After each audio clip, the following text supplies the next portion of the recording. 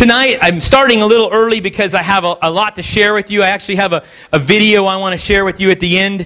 And it's going to take about 15 minutes on that video, so I want to give it time. But what if I told you tonight that God does not need your permission to do as He pleases? Even if it makes no sense to you, even if it were not what you would do in a certain situation. What if God chooses to do as He pleases? It may even go outside your theological doctrine. See, in Romans chapter 9, verse 22, it says, what if God, although choosing to show His wrath and make His power known, bore with great patience the objects of His wrath, prepared for destruction? What if He did this to make the riches of His glory known to the objects of His mercy, whom He prepared in advance for His glory? What if God chose to show His wrath to make His power known so that He could make His riches known to you? See, there's scriptures that we don't always like. There's scriptures that don't always make sense to us. Tonight, I'm going to be going there. Would it make sense to you, even if it did not make sense, would you still believe Him? See, that's the question I'm going to ask you tonight. Is even if it doesn't make sense what God does, do you still believe Him? It didn't make sense that God would destroy this earth with a flood, drowning mankind, and save 8 people and 2 animals of each type. It doesn't make sense that when Moses was up on the hill and they began to worship the calf down below, he comes down and he says to the priest, he says, gather up your swords and begin to strike down everyone you see. And 3,000 were slain that day in the house of God. See, these things don't make sense. For them to go into the land of Canaan, and for them to go, and God says, listen, as you go in there, I want you to strike down everything you see in your path. Man, woman, and child. It doesn't make sense. If you began as a potter, if you were a potter, and you took some clay, and you put it on the wheel, and you began to form it into whatever you wanted it to be. Let's say you wanted it to be a vase or a lamp. And you began to form it into that piece that you wanted to do. And all of a sudden, that clay said, stop! I don't want to be a pot. I don't want to be a lamp. I want to be a clown. See, that's how we act sometimes with God. God says, listen, I'm doing this to you. I'm putting my hands to you. I'm molding you and shaping you into what I want you to be. And we say, God, no! I want to be a clown.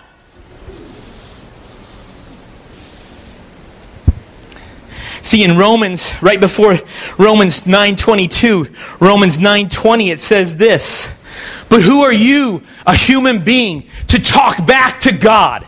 Shall what is formed say to one who formed it, why did you make me like this? Does not the potter have the right to make out of the same lump of clay some pottery for special purposes and some for common? Let me take it a little further. Job says it like this, because Job was complaining to God. Job wanted to have a courtroom before God and say, God, why is this happening? And he says there, where were you? God says this to Job. Where were you when I laid the earth's foundation? Tell me if you understand. Who marked off its dimensions? Surely you know, Job. Who stretched out a measuring line across it? On what were its footings set? And who laid its cornerstone? He says it further. He says in verse 18, Have you comprehended the vast expanses of the earth? Tell me if you know all this, Job. See, Job was the clay. And he was saying, God, why is all this? What is all this about?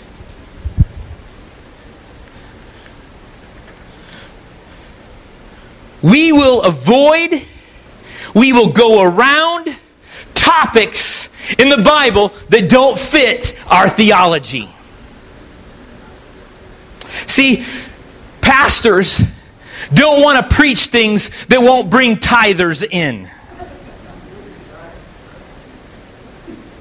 See, we will deliberately go around something. We will deliberately avoid something that doesn't fit what we want to say to the people. I got to build them up, because if I don't, they're not going to want to come. I told my wife tonight, I said, here it comes again tonight. I don't know why the Holy Spirit has to always do this to me. I said, I'll probably have less people next week than I had this week. I don't bring these things up to you for shock value or to scare you. I bring them up not to, I will be honest with you, I would rather avoid these topics altogether. Or dress it up and make it feel good to you. Put a whole bunch of sugar on it so that it'll be palatable for you to taste it. I'd like to put a dress on it, make it look lovely, but it's still God's wrath.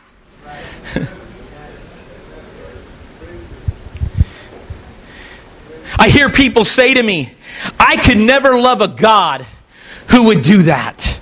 I would never love a God who would allow bad things to happen. Who would be concerned about his own glory over my feelings. That's what that first scripture says. He's more concerned about his glory than he is about how I feel about it. See, sometimes with God, we're like a teenager who goes to the mall with our parents.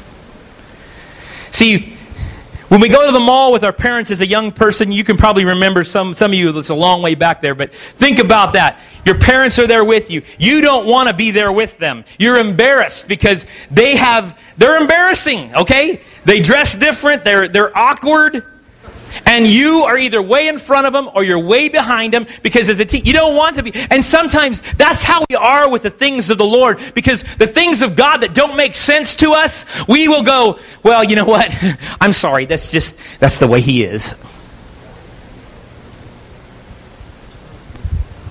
See, Isaiah 55:8-9 says, my thoughts are not your thoughts. My ways are not your ways. For as the heavens are higher than the earth, so are my ways higher than yours. Someone told me this week that they could believe in Christianity if it would be completely backed up with science. And if God could be based upon science, then they would believe Him. See, I would think about this. Science is based upon man's hypothesis. Now, I do remember this from science school when I was in high school, that a hypothesis is nothing more than an educated guess. So, would you rather base your eternity on a man's educated guess or on God's omniscience? An all-knowing God who created this world with the spoken word? Or would you rather trust in the flesh? See, I don't trust in man's minds. We are fickle. We are emotional. Think about the things that have changed since God's expanded our minds. If you think it's just by coincidence that in the last 200 years, all this man's mind has expanded just because all of a sudden we got smarter, I tell you what, you're fooled. Because if you go back to the time of Adam, The fastest way to travel was 30 miles an hour by horse. You go to Noah's day, the fastest way to travel was 30 miles an hour by horse. You go to Jesus' day, the fastest way to travel was 30 miles by horse. And I'm telling you, this is 6,000 years ago. You go to the Middle Ages, the fastest way to travel was still 30 miles per hour by horse. And you look at in the last 200 years, we've reached the moon. We go faster than the speed of sound. You think that's by accident?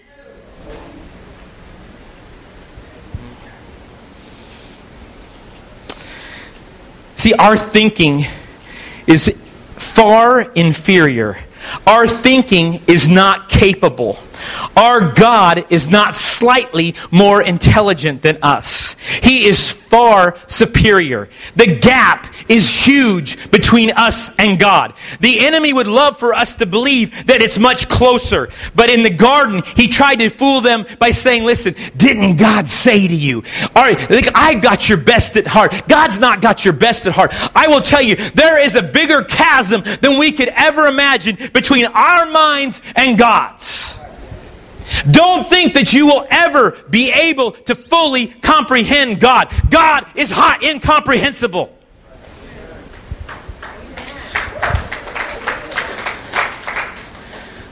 See, in hell seems like one of those things we just can't figure out. So we have a difficult time with the concept. Would a loving God really send people to hell? I don't want to believe in a God who would send good people to hell. I've heard people say that. Let me ask you this. Could you believe in a God who decides to punish people who don't believe in His provision, Jesus Christ?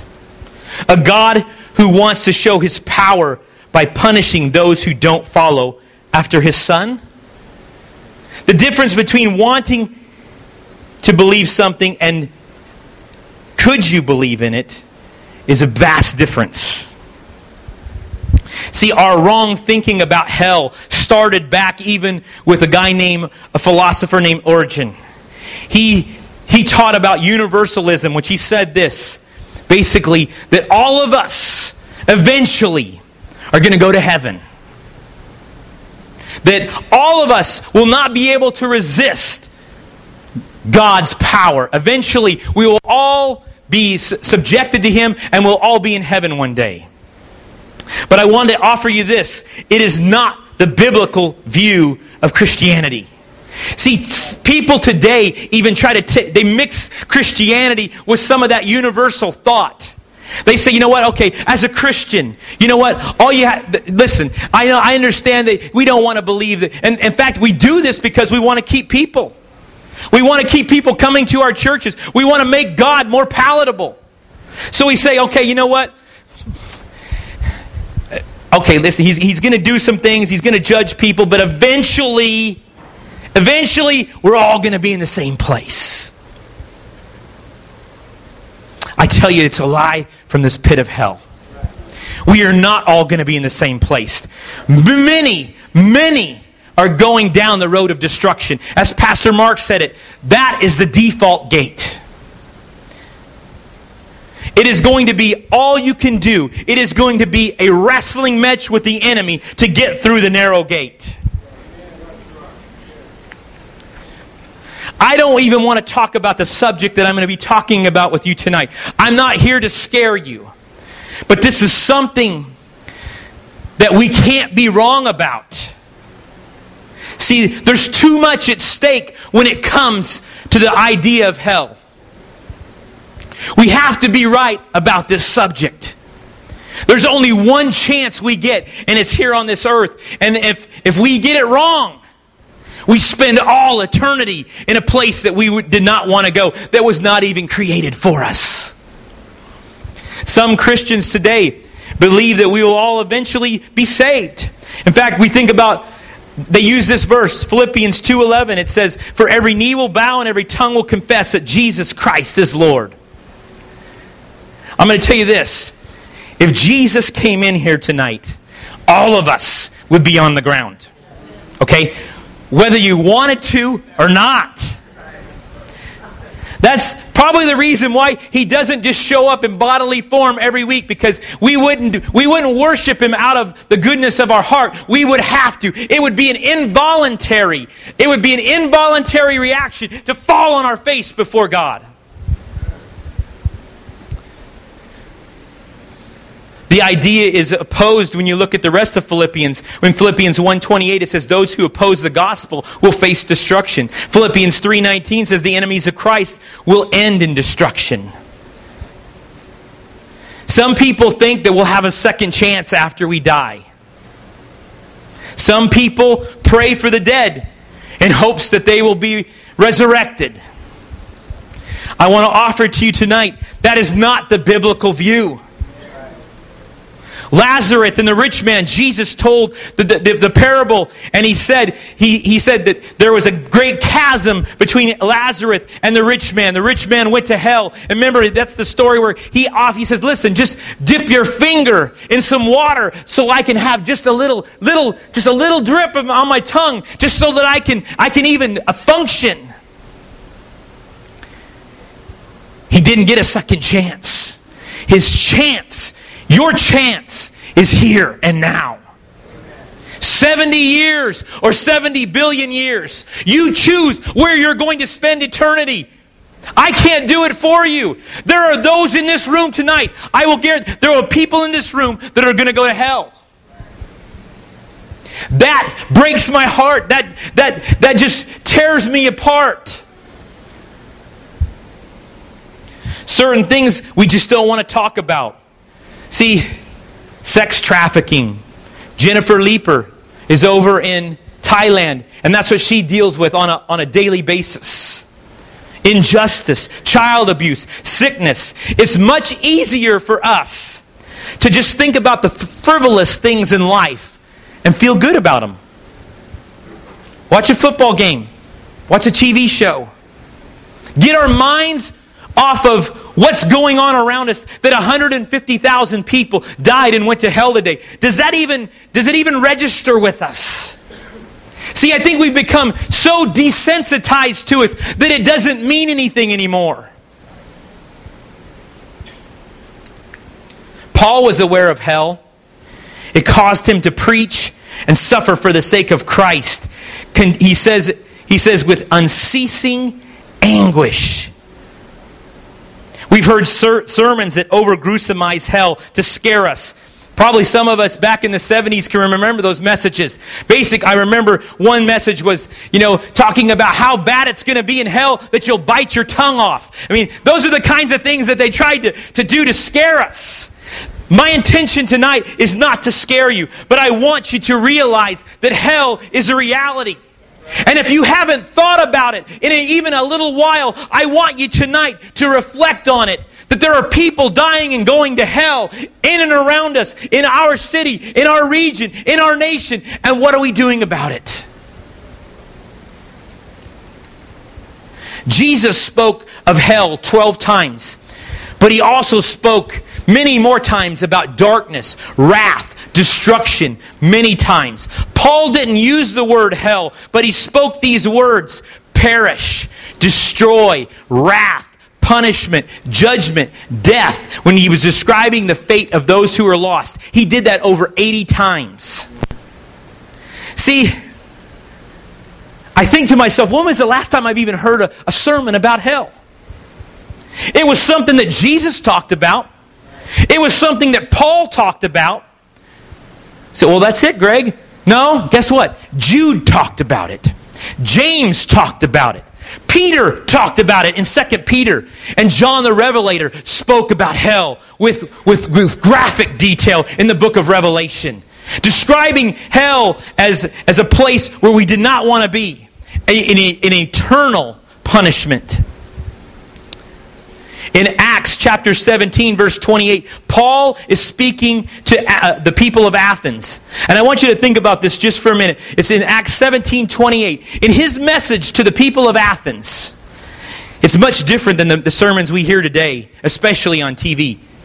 There was no talk of the cross. There was no talk of atonement. There was no talk of forgiveness. There was no talk of all these lovely things about being rich and famous and getting all the wealth that the world wants to give you. His preaching was about repentance and the coming wrath of God. Same message that John the Baptist spoke of. Repent, for the kingdom of heaven is at hand. Now, do I believe that that should be our message every week? No. I believe that there is a balance within this pendulum of grace and the wrath of God. But I believe that it should still be a part of that, just as much as the Holy Spirit. Teaching about the Holy Spirit has got to be something important, because it was important enough for Jesus to talk about it. We live in a culture that does not fear God. As long as you confess God, you can remain in sin and you'll be just fine. After all, no one's perfect. Would God really allow someone to suffer in eternity? See, genuine faith in God will produce obedience, and fruit will follow.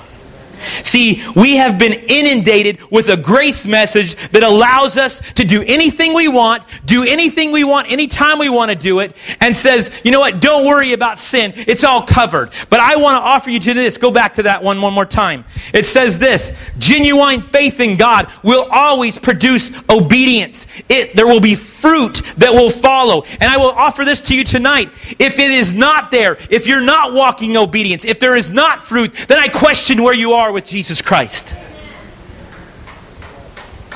In Matthew, this is a very hard portion of Scripture. Matthew chapter 25, it says, when the Son of Man comes in His glory and all the angels with Him, He will sit on His glorious throne. All the nations will be gathered before Him, and He will separate the people one from another as a shepherd separates the sheep from the goats. Now let me just tell you this tonight. The Bible talks about how the wheat and the weeds are growing up together. That's the church today. There's coming a day when God says, listen, I am going to separate the wheat from the chaff. I am going to separate the sheep from the goats. Those who are really know me are going to be separated from those who don't. There are a lot of people right now that confess Jesus Christ, but they have no knowledge of Him.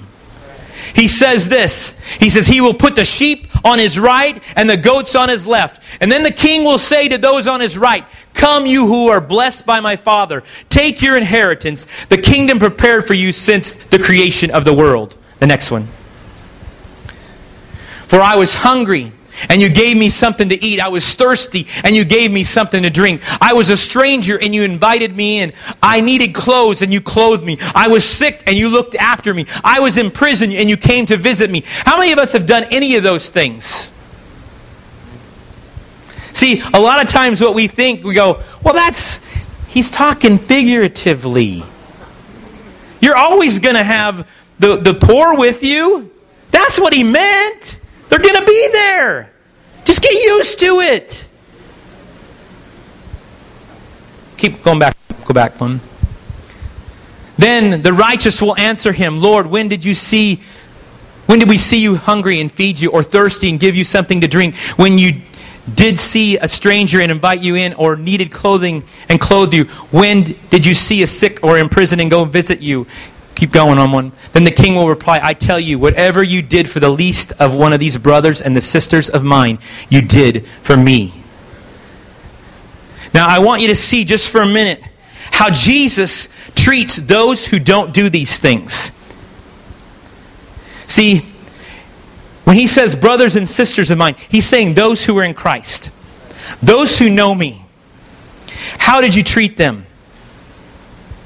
How did you treat the poor among you? How did you treat those who were less fortunate around you? What did you do with them? Did you, I loved what Francis Chan said. We want to have a Bible study in a neighborhood where they have lock gates, and we all want to get together and we want to worship. We don't want to go to the place in town where nobody wants to visit.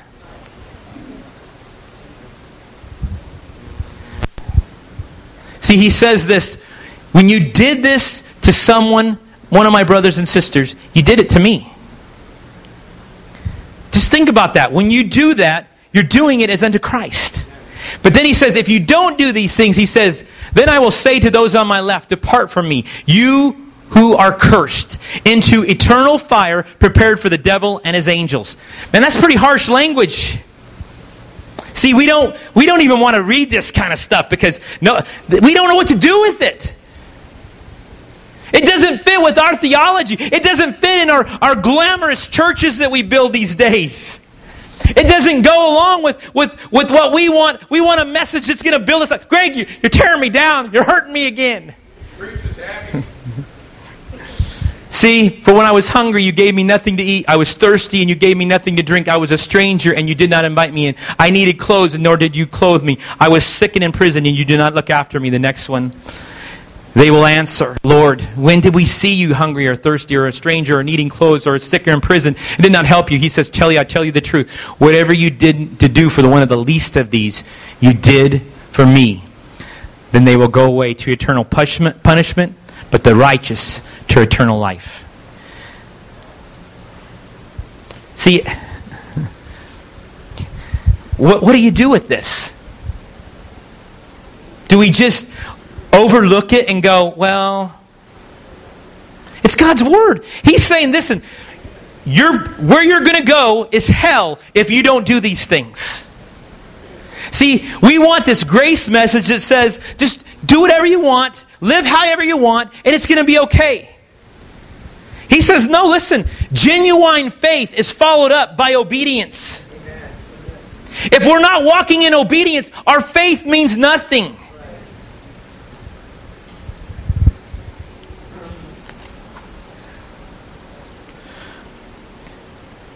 Francis Chan, in his book called Erasing Hell, he says, who are the ones sent to eternal punishment? Those who didn't take care of their brothers and sisters. He says, this is difficult for me. See, I thought we were saved by grace. The outer working of a true conversion is change. The outer working of a true conversion to Christ is change. Fruits are produced by obedience. See, we have a false sense of security in America. We have to trust in what He did by faith, but the action of obedience is the proof of that faith. Did you hear me, guys? See, we think we can just confess Jesus and it's all done and we're done. No. He says, listen, for that faith to be alive, for that faith to really be working in you, that grace to be active in you, you have to follow it up with doing something by acting in a certain way. Your obedience is that measure. Again, people ask, how would a loving God punish people for eternity? I say this back, how would a just and fair God not punish sin? Especially after He sacrificed His Son. We choose our destiny. We fall in love with Jesus or we fall in love with ourselves. See, a look at hell should produce the following three things in our lives. Hell makes us see how terrible our sin really is. See, we really understand when we see hell, we understand how much God really has saved us from. Number two, we fear the Lord. Psalms 89:7 says, God is to be greatly feared. That word feared there means to tremble, to shudder. Number three, it's a passion to witness. Only 2% of Christians witness. That's a command of Christ. 2%. Obedience is the mark of our true faith. 2 Thessalonians 1:5 says, all this is evident that God's judgment is right. And as a result, you will be counted worthy of the kingdom of God for which you are suffering. God is just. He will pay back trouble to those who trouble you and give you relief to those who are troubled and to us as well. This will happen when the Lord Jesus is revealed from heaven in blazing fire with His powerful angels. He will punish those who do not know God and do not obey the gospel of the Lord Jesus Christ. They will be punished with everlasting destruction and shut out from the presence of God and from the glory of His might. See, I'm I'm not trying to scare you guys tonight. I mean, that's my heart tonight is not to go, okay, I want you to shudder and I want you to come to the altar and then have a great altar call. What I want is for us to realize that hell is a reality and that it should shake us. It should make us shudder. See, the Bible says that the demons believe and they shudder. See, sometimes we say, well, I believe. Good. You're on the same level as a demon.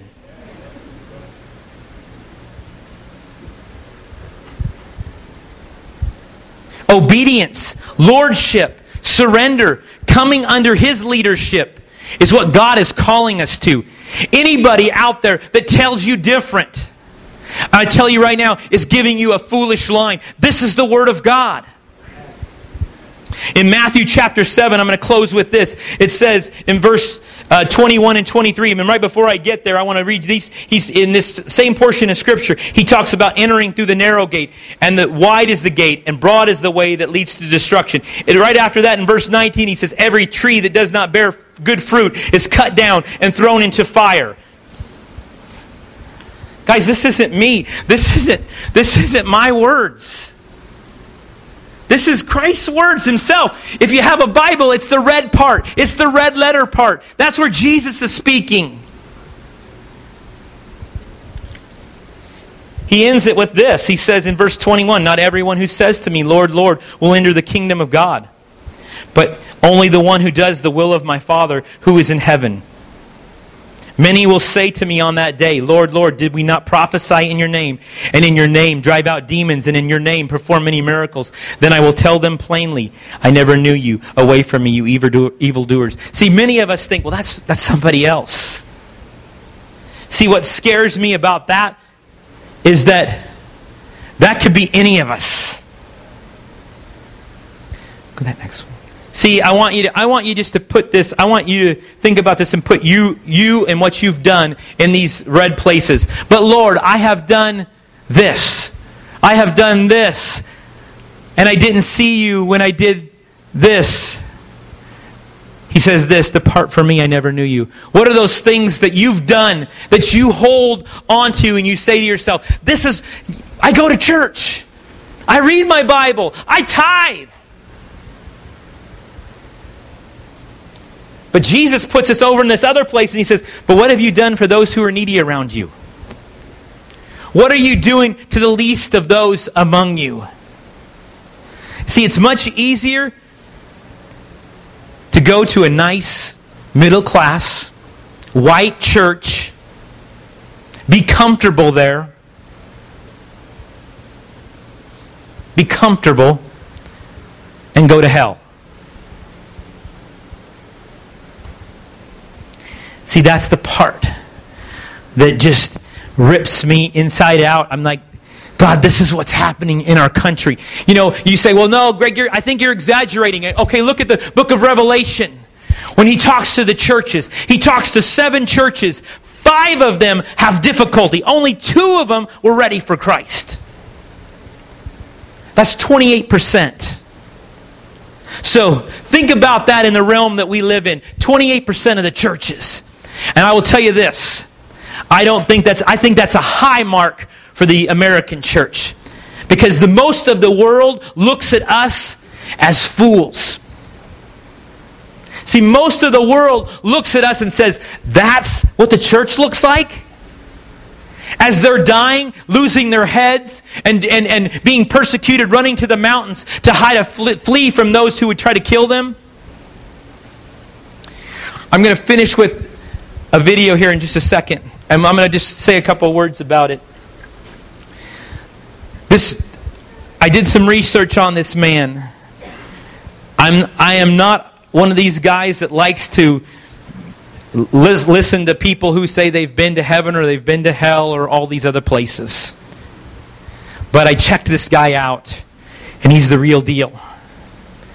And this is his testimony about a vision God gave him.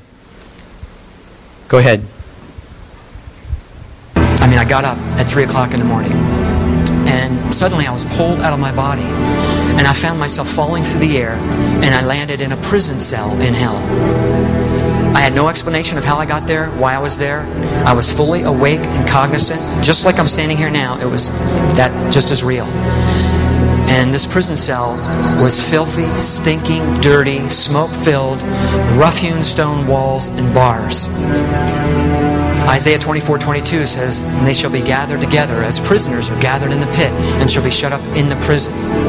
Proverbs 7:27 mentions going down to hell, to the chambers of death. The word chambers means inner rooms. Job 17:16 says they shall go down to the bars of the pit. And Jonah 2:6 says the earth with her bars was about me forever. And it's talking about literal gates and bars. According to Tyndale, the New International Commentary, and many other respected commentaries, it's actually talking about bars and gates. So that's where I found myself, in this stinking prison cell. And the first thing I noticed was a tremendous heat. I wondered, how can I be alive? I should be incinerated already. It was so unbearably hot, but yet here I was, alive. I was lying face down on this stone floor. And I noticed I couldn't hardly move. I tried to move, and it took so much effort to even move. I thought, what's wrong with my body? Why can't I move? But see, Isaiah 14:9 and 10 says, "Hell from beneath is moved to meet thee at thy coming. They will say, art thou become weak as we?" And the word weak there is the word ill or faint, the same word used in Judges 16:7, where Samson became weak when they cut off his hair. And Psalms 88:4 says, "I am counted with them that go down into the pit. I am as a man that has no strength." So one of the things you have to endure for all eternity is you are completely void of any kind of strength. Now that might not sound like a big deal, but really, if you ever thought about, remember a time when you had the flu and you just felt weak from the flu? Well, it's 1,000 times worse than that. Any movement takes so much effort.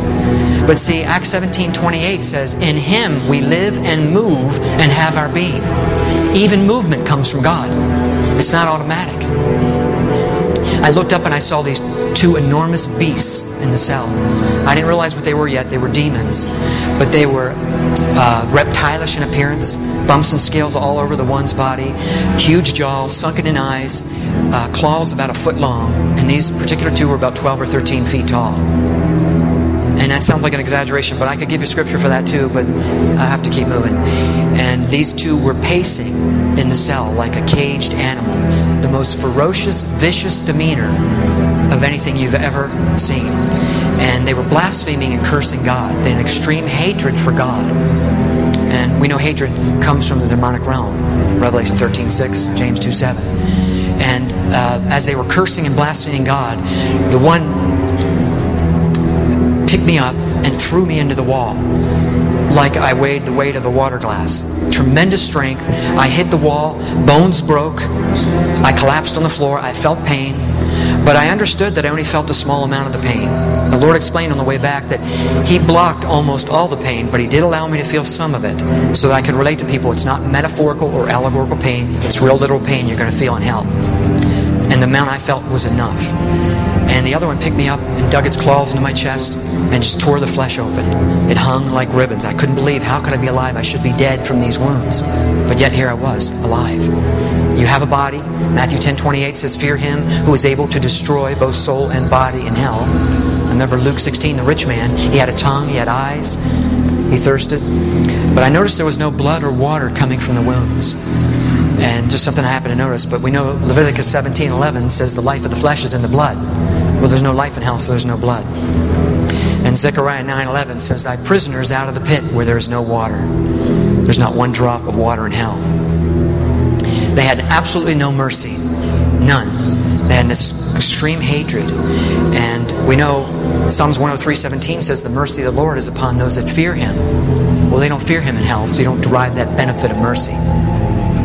Two more walked in, and one of them crushed my head like flat. And I couldn't believe, how could I be alive through this? But you can't die. And I didn't see the two as they walked in, because right about that moment it went dark. Now I believed it resumed its normal state, but it was God's presence was there in the form of light for me to see, to describe to you what it looked like. But then it resumed its normal state of absolute pitch black darkness. I mean, it was so dark. Lamentations 3:6 says, "He has set me in dark places as they that be dead of old." And Jude 13 talks about blackness of darkness forever. But it's not just dark, like here in the dark. you can feel the darkness. And that's not an exaggeration. Exodus 10:21 talks about a darkness that may be felt. It would just penetrate right through every cell in your body because it's such evil in this place. Total evil, no love of any kind. And all four of them then grabbed an arm and a leg and were going to pull my arms and legs off. And I thought, I can't endure this. And something right at that moment grabbed me and pulled me out of the cell. Now it was God, but I didn't realize that then. And placed me over next to this pit of fire. This raging pit of fire that was about a mile across. Enormous pit with flames raging high up into this open cavern. And it was brimstone falling and like lava falling from above. And this is where I could first see people. I was listening to the screams all this time. It is so loud and deafening in hell. I mean, the screams. You ever heard someone scream, an agonizing scream? Well, it's terrible to hear that. Well, there's millions of people screaming, and it just penetrates you again. Isaiah 57:21 says, "There is no peace, saith my God, to the wicked." You have no peace of mind whatsoever. And I looked through the flames, and this is where I could first see people. There were people literally inside this pit, in the flames burning. And it was not metaphorical or allegorical fire, it was real, literal fire. Psalms 11:6 says, "Upon the wicked he will rain snares, fire, and brimstone, and a horrible tempest." Psalms 140 verse 10 says, "Let burning coals fall upon them. Let them be cast into the fire, into deep pits." Matthew 13:49 says, "The angels shall sever the wicked from the just and cast the wicked into a furnace of fire." John 15:6. Many other scriptures I could give you, but it's real literal fire. And just to give you one verse to prove to you it's fire, in Revelation 9:2, during the tribulation time on the earth here, when the bottomless pit is opened, it says there arose a smoke, and our air and sky were darkened by reason of the smoke of the pit. Well, it couldn't have been a metaphorical fire to produce real smoke. It takes a real fire to produce real smoke to darken our sky. You see, and in Luke 16, he wanted a drop of water to cool his tongue. So if it was just flames of mental anguish, why would water suffice? If you remember the Twin Towers, when people jumped, you remember how awful that would have been to jump out of those towers. And they said that the temperature of the burning fuel was 2,000 degrees, which is, I think, about 1,100 degrees Celsius. And that they would be incinerated in 15 seconds facing that heat. So those people chose to jump rather than face 15 seconds of fire. And scientists say that the center of the earth is 12,000 degrees. And that's why Jesus warned. You know, there's 46 verses in the Bible where Jesus talked about hell. And 18 of those verses are about the fire of hell. You see, so that's why he warned us. This place is real. It's severe. And I understood that I was down deep in the earth. I just understood that. But there's 49 verses that talk about where hell is currently located. I'll just give you two: Ezekiel 26:20, Numbers 16:32 and 33. But there's 49 verses, and I just understood that I was down deep in the earth. Now, after Judgment Day, death and hell are delivered up and cast into the lake of fire, Revelation 20:13, and into outer darkness, Matthew 25:30. But down deep in the earth, I understood that there were different levels of torment. I don't know what level I was in, but I understood there were different degrees of punishment and levels of torment. Now you remember Jesus said, "You shall receive the greater damnation," Matthew 23:14, inferring there's a lesser. Or he said, "It shall be more tolerable for Sodom and Gomorrah in a day of judgment than for that city," inferring there's a less tolerable. Or Hebrews 10:28 says, "Of how much worse of a punishment suppose it be for you who have trodden underfoot the Son of God." Luke 12:47 talks about beaten with many stripes or beaten with few. Anyway, the point is, there is no comfortable, nice level in hell. They're all horrendous beyond anything you can ever imagine. I was so thirsty. Just a drop of water would have been so precious, like the rich man. I felt like if you were to imagine running through the Sahara Desert for a month with cotton in your mouth. I desperately wanted a drop of water, but you never get that drop. The smells in hell are so foul and putrid and disgusting, worse than anything you can ever imagine. Like the worst open sewer, bad eggs, rotten milk, everything, again, times 1,000. But also add to it sulfur, and sulfur is actually toxic to breathe. If you go to Hawaii, to the volcano, they have signs posted where you can't go past a certain point because the toxicity coming up from the volcano, the sulfur, will kill you. Well, that's what you're breathing in hell. And you know, I learned this from John Bevere, but he said that man can adjust to any kind of odor, any kind of foul odor man can adjust to, but he cannot adjust to sulfur. You cannot adjust to that smell. It is so foul and pungent, putrid and disgusting, and this is what you're breathing in hell. Remember, Jesus rebuked the foul spirits, Mark 9:25. It is so foul and putrid. But it's worse than that, because you don't really want to breathe the air anyway. I mean, it's so foul, but you can't, because there's not enough oxygen to breathe. Like here, we take a nice deep breath. Well, you don't have enough air to breathe in hell. You have to fight and gasp for even the tiniest bit of air. And maybe only an asthma patient can relate to this, but I'll demonstrate to you. This is how you breathed in hell. It was like...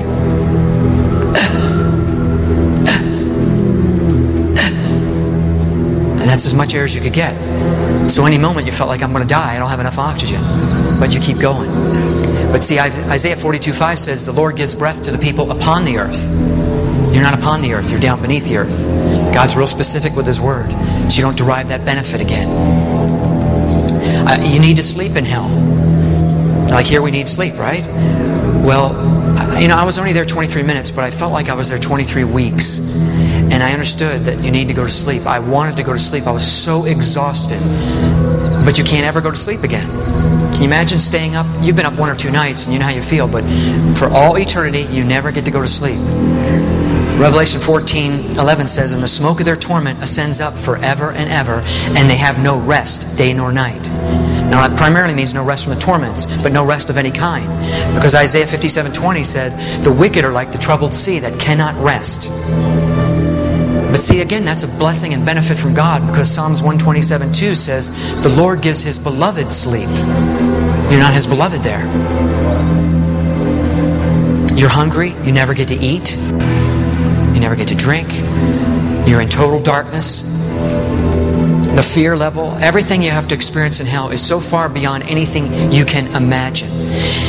I was standing by this big pit of fire, and I was observing all these people burning. And you know, you feel so helpless. You can't help yourself.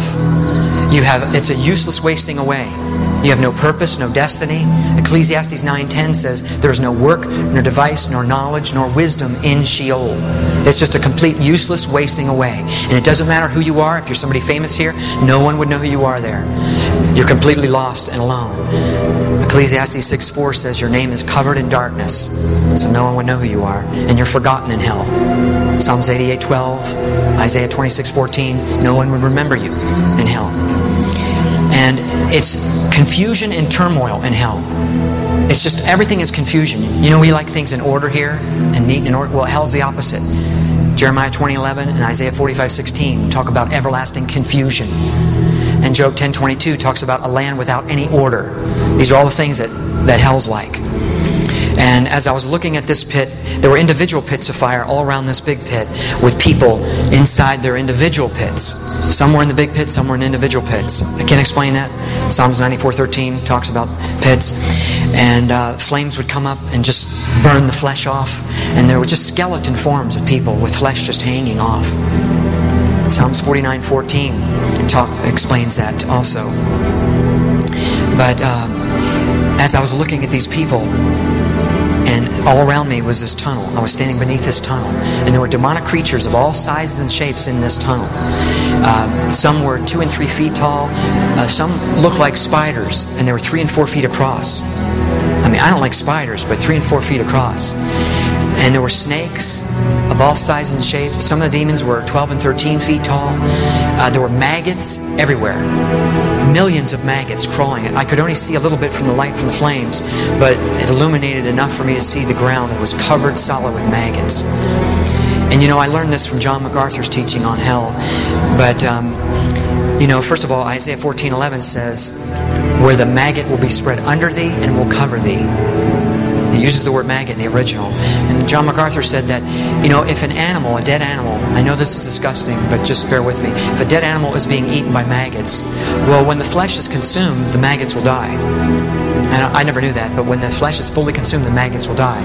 Well, that's why Jesus said, where their worm dies not, and the fire is not quenched. It's also the word maggot. You see, so in other words, the flesh is never fully consumed so the maggot feeds sweetly on thee, as it says in Job 24:20. I mean, is that disgusting enough? The fear level that you have to experience in hell is so far beyond anything you can imagine. You know, and I'll relate to you an experience that I had. I used to surf when I was 16 a lot, and I was surfing off the coast of Cocoa Beach, Florida. A bunch of guys were out, and a shark came by and grabbed the guy next to me and ripped his leg off. And the shark came back. There was about 30 sharks probably, and 100 guys out. We were scrambling trying to get to the beach. And the shark passed by me, and I got up on my knees, and I was on a 9-foot board. And the shark was longer than my board. And the paper said they were tiger sharks. You know anything about sharks? They're really vicious. And the shark passed by, turned his head, and I saw his teeth were about this long, and his mouth was about that wide. And he passed by, and he came back, and he bit my board in half. Now I was in the water, and I was with a friend of mine, Renee. And Renee was also in the water. And, you know, Renee just said to me, I guess we're dead. That's a bad confession, for sure. But I mean, that's how you felt. Anyway, the shark came back and grabbed my leg and pulled me down under the water. Now you can imagine the fear that I felt, right? Well, that fear paled in comparison to what you feel in hell. That wouldn't even register. You know, Psalm 73, 18 and 19 says, you cast them down into destruction, where they are utterly consumed with terrors. Anyway, the shark let me go. Praise God. That's a miracle of God. Right? Let me go. I mean, open its mouth, and I didn't even have a mark in my leg. Can you imagine? That's a miracle of God. Not one mark, and that's impossible with any shark, but especially a tiger shark. God was watching over me. You know, and I was not even a Christian then. But I got saved immediately after that. So, praise God. Praise God. Thank you, Lord. You would too, right?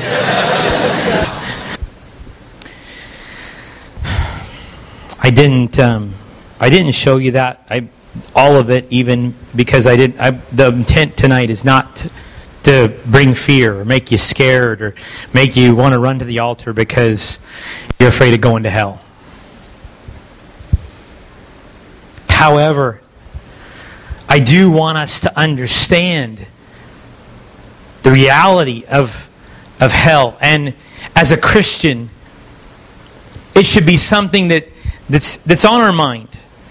I was reading Francis Chan's book called Erasing Hell, and he says, as he was writing the book, he said, I was going through all these scriptures, and a lot of the scriptures I gave you tonight are from him. And he goes through and he says he's in a coffee shop, and people are kind of coming in and going out and laughing, and there's all kinds of stuff going on. And he's reading these scriptures about hell, and he just thinks to himself, Lord, how many of these people that are coming and going are on the road to hell and don't even know it? See, I want it to awaken us. If you're a sold-out radical Christian, then you know what? Tonight, this should do is just say, you know what? I don't want to be the other half of the 98% that aren't witnessing. See, 2% of Christians are witnessing. That's pathetic. God's calling us to be disciples of Him. You know, tonight, I am going to open the altar, but what I'm going to say to you tonight is this. I'm not going to say, you know, I don't want you just to come down here because you're scared or you just this brought fear to your heart. I want you tonight to say, you know what? I want to be a disciple of Christ. See, that's what He's really calling us to. He's not calling us to the sinner's prayer and we say that and then we just go on and we go out the door and we keep doing what we were doing before. The sinner's prayer is meaningless unless we follow up and we walk in obedience. But there'll be those tonight, I believe, that the Holy Spirit is convicting you and say, you know what? God, I'm not walking where I need to walk with you. You know what? I haven't witnessed. I'm not walking in that place. If that's the case, you know what? I'm going to open this altar and say, you know what? Come. But the other part is this, you know what? Some of us, God's just saying, listen, you've been in church all your life. Maybe you're a great tither. Maybe you know the Word. You're relying on the intellectual knowledge that you have of the Word. But remember what I said early on, that chasm between God, His incomprehensibleness, and us is huge. It's not even close. Even those of us who are the smartest, even those of us who just eat the Word up, God's knowledge is so beyond us. Tonight, as we close with this song, this song just calls us into that place. God, I want to fall afresh on me. Don't come tonight. I'm telling you tonight, I don't want you to come out of fear. I don't want you to come because you go, okay, well, you know what? He scared me. No. I want you to come tonight because you know what? You say, I love Christ. I want Him to be the most important thing. I want to love Him more than I love me.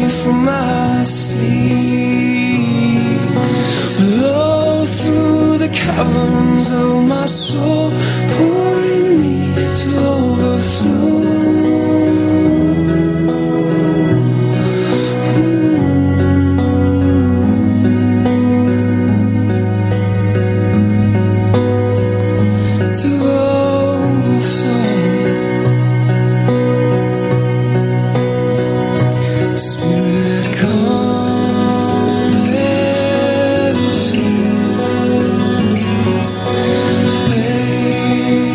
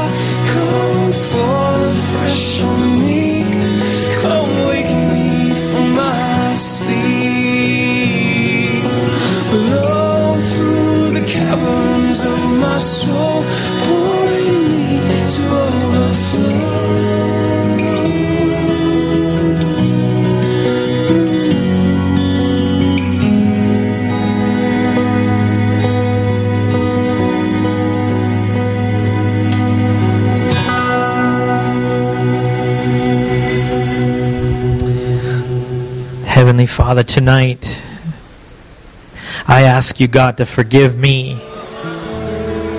Lord, for sometimes I think we forget. Lord, we forget that around us this world is going to hell.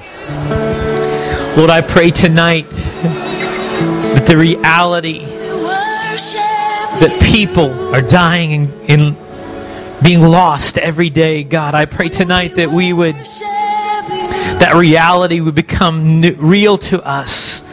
God, awaken us to the Spirit of God. Awaken me. Lord, let me not go a day and forget. Lord, Paul, as he walked this earth, he was in anguish over those who were lost. He counted himself, Lord, as rubbish for the cause of Christ. He said, you know what? It doesn't matter what they do to my body. It doesn't matter what they do to me. God, let us get to the place, Lord, we also recognize what you've saved us from. God, you saved us from. God, you've rescued us from hell by your Son's death on the cross. Tonight, Lord, let that reality, God, let it shake us.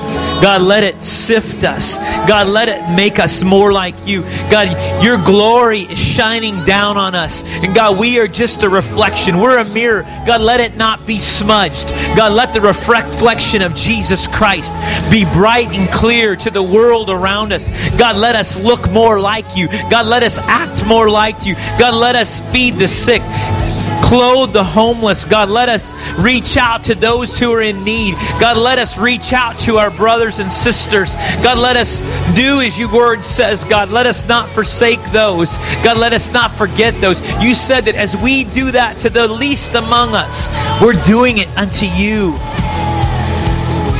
God, let us not forget that tonight. God, make that reality so real in our lives. Make it real in my life. God, let me feel the pain of the lost. God, let me pray in anguish over those who are lost in Springville. God, those who are dying today and lost in Springville. God, let me be in anguish over those, God. I thank you, Jesus. God, tonight this was not intended to scare us. But Lord, let it be reality in us. Lord, let us know. Let us not forget. There is a heaven, but there's also a hell. And Lord, that we have a choice of eternal punishment or eternal glory. We thank you, Lord.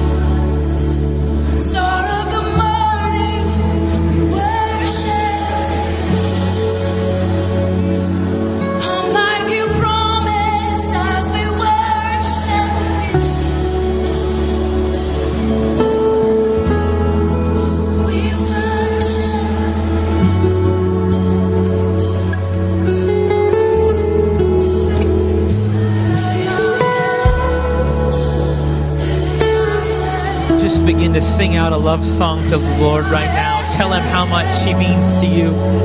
Just tell him right now, Lord, we love you. We praise you. We magnify you, God. Lord, let it not be lip service tonight, but Lord, let it be consummated in our heart. God, let us truly give ourselves, God, fully to your lordship. God, that you reign over this area. God, we devote ourselves fully and completely to you tonight.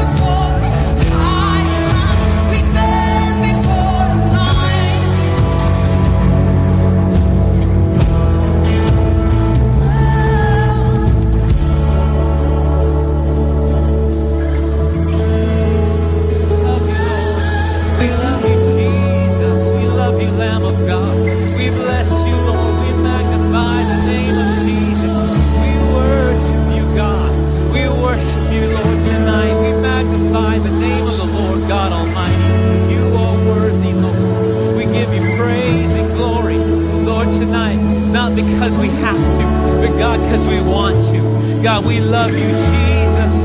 We love you, Lord. We love the Lamb of God. We magnify. We lift your holy name. We bless you, Jesus. We thank you, Lord. Hallelujah.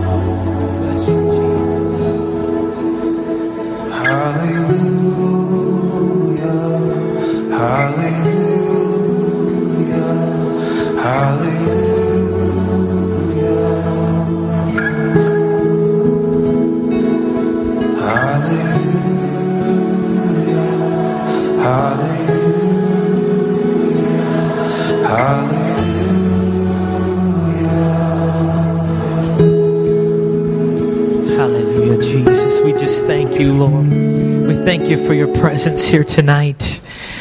God, I pray that you would seal this in our hearts tonight. God, that we would go from here, not, Lord, that we would not walk out the door and forget. Lord, your word talks about that we look in the mirror and then we walk away and we forget what we look like. Tonight, God, I pray that tonight this would be embedded in us. God, make it so real to us, Lord, that we walk in it every single day. And Lord, I'm reminded of Paul's words. He says, like I said last week, 2 weeks ago, rejoice in the Lord always. And again, I say rejoice. In the midst of our rejoicing, Lord, we can also be in anguish over the lost. Lord, help us to find that balance in our lives. Lord, help us to find the balance in all of that we do, I pray in your name. Amen.